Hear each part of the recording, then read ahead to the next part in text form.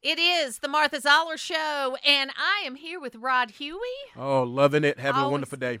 And Becky Martin is here with me today. Good morning, Martha and Rod. Glad to be here. Good So, morning. Becky Martin, we've known each other a long time, and you have had a lot happen in your life, and you are, I want you to tell your story about Knox and then about the foundation that we're going to talk about today. Thank you. In September of 2017, Knox, our oldest child and our beloved son, was diagnosed with an aggressive form of brain cancer. And despite a 3-year battle that included 2 craniotomies, 2 rounds of chemotherapy, radiation, multiple setbacks, and speed bumps, Knox continued to live life to the fullest. Such an inspiration for all of those that were journeying through this with him. He worked, he traveled, he gave back, he was involved in his community, and he just really taught us what it's like to seize the moment and to love everyone around you at that time. What was devastating for us to find out, Martha, is that despite being in the scientific literature since the 1920s, there are only 4 FDA-approved drugs and devices for glioblastoma, which is the most aggressive and the deadliest form of brain cancer. So very few research studies are conducted on this type of brain tumor because the outcomes are so poor. And yet I was telling Rod earlier, the outcomes remain so poor because very few research studies are conducted. So we formed this foundation, the Knox Martin Foundation for Brain Cancer Research, about 4 months after Knox's passing, which was in December of 2020. And our entire mission and goal is to fund innovative research on aggressive brain cancers, the kind that nobody really wants to touch, as I mentioned, because the outcomes are so poor. And our vision is a world where a GBM diagnosis is treatable and curable. And we're delighted that we partnered with Duke University, their Brain Tumor Center, and to break that infinite loop of non-research and underfunded studies. You know, November is Lung Cancer Awareness Month, and for a long time, lung cancer was in that particular world also, because they weren't doing any. They figured, oh well, you smoked, you gave it to yourself, and so why should we do research on how to treat it? And one of the things that I've been committed to, I've lost 3 members of my family to lung cancer, and Sorry. We've got to do more research, and that's one of those areas too where they weren't doing enough research, and they are doing it now, and now they have early screenings, they've got better drugs, that kind of thing, and that's what you want to have. And just for people to know, Knox was 21 when he was diagnosed? That's correct, and 24 when he 24 passed. when he passed in December of 2020, folks. When the world was in a weird place, and you were dealing with all the limitations that came along with having access to Knox, as well as all of that other stuff. You're exactly right. The day that Knox passed, and Knox always rallied, so like I said, he had multiple setbacks, before, but always rallied. The day that he passed, I knew something was amiss when the doctor on call said, "You can bring your husband up now." And I was like, okay, that's not boding well in the world of COVID-19 when there's 1 visitor per patient in the room. However, I was grateful that by December, there was allowed 1 visitor in the room. I had been told by patients and their families just a few months earlier, they couldn't even go in. Absolutely. So you got to be grateful for the opportunities that you have, even though it's not what you want. But yes, we were dealing with COVID-19 and the world shutting down and all of that. But I'll tell you what was so interesting. When COVID-19 hit and the world did kind of shut down, it wasn't as big of an adjustment for us as I think it was for others. And I say that with the utmost respect. I'm glad that others weren't experiencing what we were experiencing. It's because our world had already gotten really small. Wow. And we had already had to kind of really focus in what was important to us mentally and spiritually. And so a lot of those other things just went by the wayside. Wow. Just listening to you, I hear the strength in your voice. Mm-hmm. And I can only imagine the strength it took at that very moment, realizing, okay, this is where we are. This is what we're dealing with in the world, but this is what we're dealing with in our world. I mean, you have to have something that you stood on that was so much stronger than what we can imagine. I did, and it's my faith. God has taught me so many things and continues to walk with me. He's just so faithful. This is Knox's story, and this foundation is helping honor Knox's legacy and helping those that are currently fighting. This is also God's story. Our God is a God of redemption, and He redeems things when we give it over to Him. And the very first day that Knox was diagnosed, we gathered as a family and we prayed, and we asked that this cup pass from Knox, if that was God's will. And we asked God to protect our hearts and to keep us dispensers of grace, because we knew that the tendency to become withdrawn and to become bitter and angry would be overwhelming. Well, and you see that in families that deal with what you had to deal with over and over and over again. So you have such a gift to give, not only, and I know you don't want to carry that, that halo on your head, you know what I mean? But Right. You have such a gift to give, because you probably see it in your congregation when you lose a child. Many times the families fall apart. Absolutely, yeah.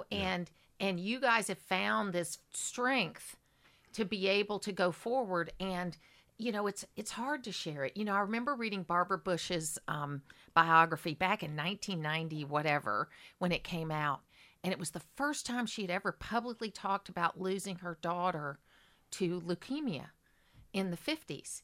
Because back then you just had the funeral, nobody came, and you didn't talk about him anymore because it was just too hard for people to hear, and I was like, wow, this explains so much that they had this in this family. But it was such a gift that she finally did talk about it. How many parents in her age group saw her talk about it and finally had somewhere to go? So true. There's healing in the conversation. There's healing in the talking. And I understand that tendency to want to hold back and maybe not share everything, because in a strange way you feel like you could be disrespectful to your child that has passed. On the same token, I know how open and transparent Knox was. And so there's that balance between wanting people to understand this devastating disease and why their investment makes such an impact on those currently fighting, and then also bringing it in at a time where you're respecting, again, that beloved family member. So it's an interesting mix, and you just have to walk through each door as it's presented to you and as it's opened, and just take that gut check and see where you are spiritually. Now, if this is aggressive, is it mostly younger people that present with this? Actually, GBM is the most common brain tumor, and the average age is in the 60-65 range. What is interesting to me, and I would like to see some longitudinal studies on this, is that I'm aware of multiple 20 and 30-year-olds that have had a GBM diagnosis, and most of whom, sadly, have passed, some who are currently fighting. Well, and unfortunately with cancer, the younger you are, the more aggressive it is, because your cell production is faster when you're younger. That's right. And so, my husband used to say, not to be funny, but you know how doctors have dark humor sometimes, where it's not exactly funny, but it's funny to them. But he said, if you live long enough, you're going to get breast cancer, but you're not going to die from it. If you live long enough, you might get prostate cancer, but you're not going to die from it, because your cells aren't multiplying as fast. That's right. When you're older, so it's not an issue. My 98-year-old uncle just passed. He had bladder cancer he was diagnosed with right before he passed, but that's not what killed him. He was 98 years old, and he had lived an amazing life, and it was a celebration because of that. But it should be a celebration, though, as hard as it is, no matter what. Because if we believe what we believe, then whether you have 40 more years on this planet or 5 more years on this planet, we're all going to the same place if you believe what we believe. And it's a blink of an eye compared to eternity. Amen. The first thing that came out of my husband, Eddie, and my mouth when the doctors told us that Knox's body was shutting down and we needed to make some decisions. Of course, we immediately started crying, and then we both just hugged each other and said, we were so blessed to have 24 years with him. Some parents lose their child in the womb. Some parents lose their child as an infant. Some lose them as a toddler. So the fact that we had 24 years wasn't nearly enough. No, not for what our heart desired. But are we blessed that we had it? You better believe it. And Knox made the most of that time. So in honoring him, we make the most of his life. Well, this is a unbelievable story. And look, I know, like I said, you don't want to wear the halo on your head on this, but you want people to know and you want to say, okay, how can we make sure this doesn't happen? I had a lovely friend when I was in my other life, I was a buyer at Riches, and I was the accessory buyer, and our number one vendor was a company called Riviera, which every little girl has had Riviera barrettes. I bet your little girl has got Riviera barrettes made by that company. Sure. I bet she does. Sure I bet she does. And the guy that ran the company, Jeff Katz, I still remember they were at 90 Park Avenue, and I went up one of the last times I was in New York to see him, and he didn't look right. You know, he looked bad, and he was a handsome, great guy, like 38, 39 years old. And he pulled me aside. He told me that's what he had. And within a year, he was gone. And this was like in the 90s, so there was probably even less treatment than there is now.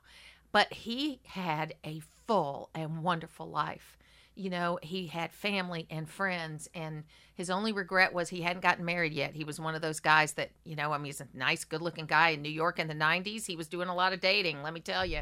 But you know, he was a great guy, and I remember him often. And when I heard about Knox, it made me think about Jeff, which I was thankful for, because sometimes you forget these things as your life gets busy and people go on, and you need to think about the people that you lost in your life. That's right, and who have touched you. And to your point, Martha, the median survival rate for GBM diagnosis is only 8 months. So it's really catastrophic. When Knox was first diagnosed, he actually had a grade 3 brain tumor. So brain tumors are a little bit different. They're not staged like other cancers. They're graded 1 through 4, obviously 4 being the highest level and the one that you want to avoid. His already came in, quote, at like a grade 3. It's anaplastic astrocytoma. So one thing else that we found out, you never knew, right? You don't want any of this vocabulary. But what we learned, and what was also devastating to Knox and all those who loved him, is that the longer you fight with brain cancer, the more likely, if it recurs, and they don't always recur. I have met anaplastic astrocytoma survivors, 13, 15 years. I've met GBM survivors. I've met 2 at Duke, 20-year GBM survivors. It was like meeting a unicorn. It was amazing. But going back to the point, if it comes back, the likelihood of it staying the same grade is very minimal. It's more than likely going to progress. And as we've already touched on, the farther it progresses, the fewer treatments are available. It's an inverse relationship, and the very one that you would think would be the opposite. Well, how can people help? Thank you so much for asking. Get involved. We have a refreshed website. It's knoxmartinfoundation.org.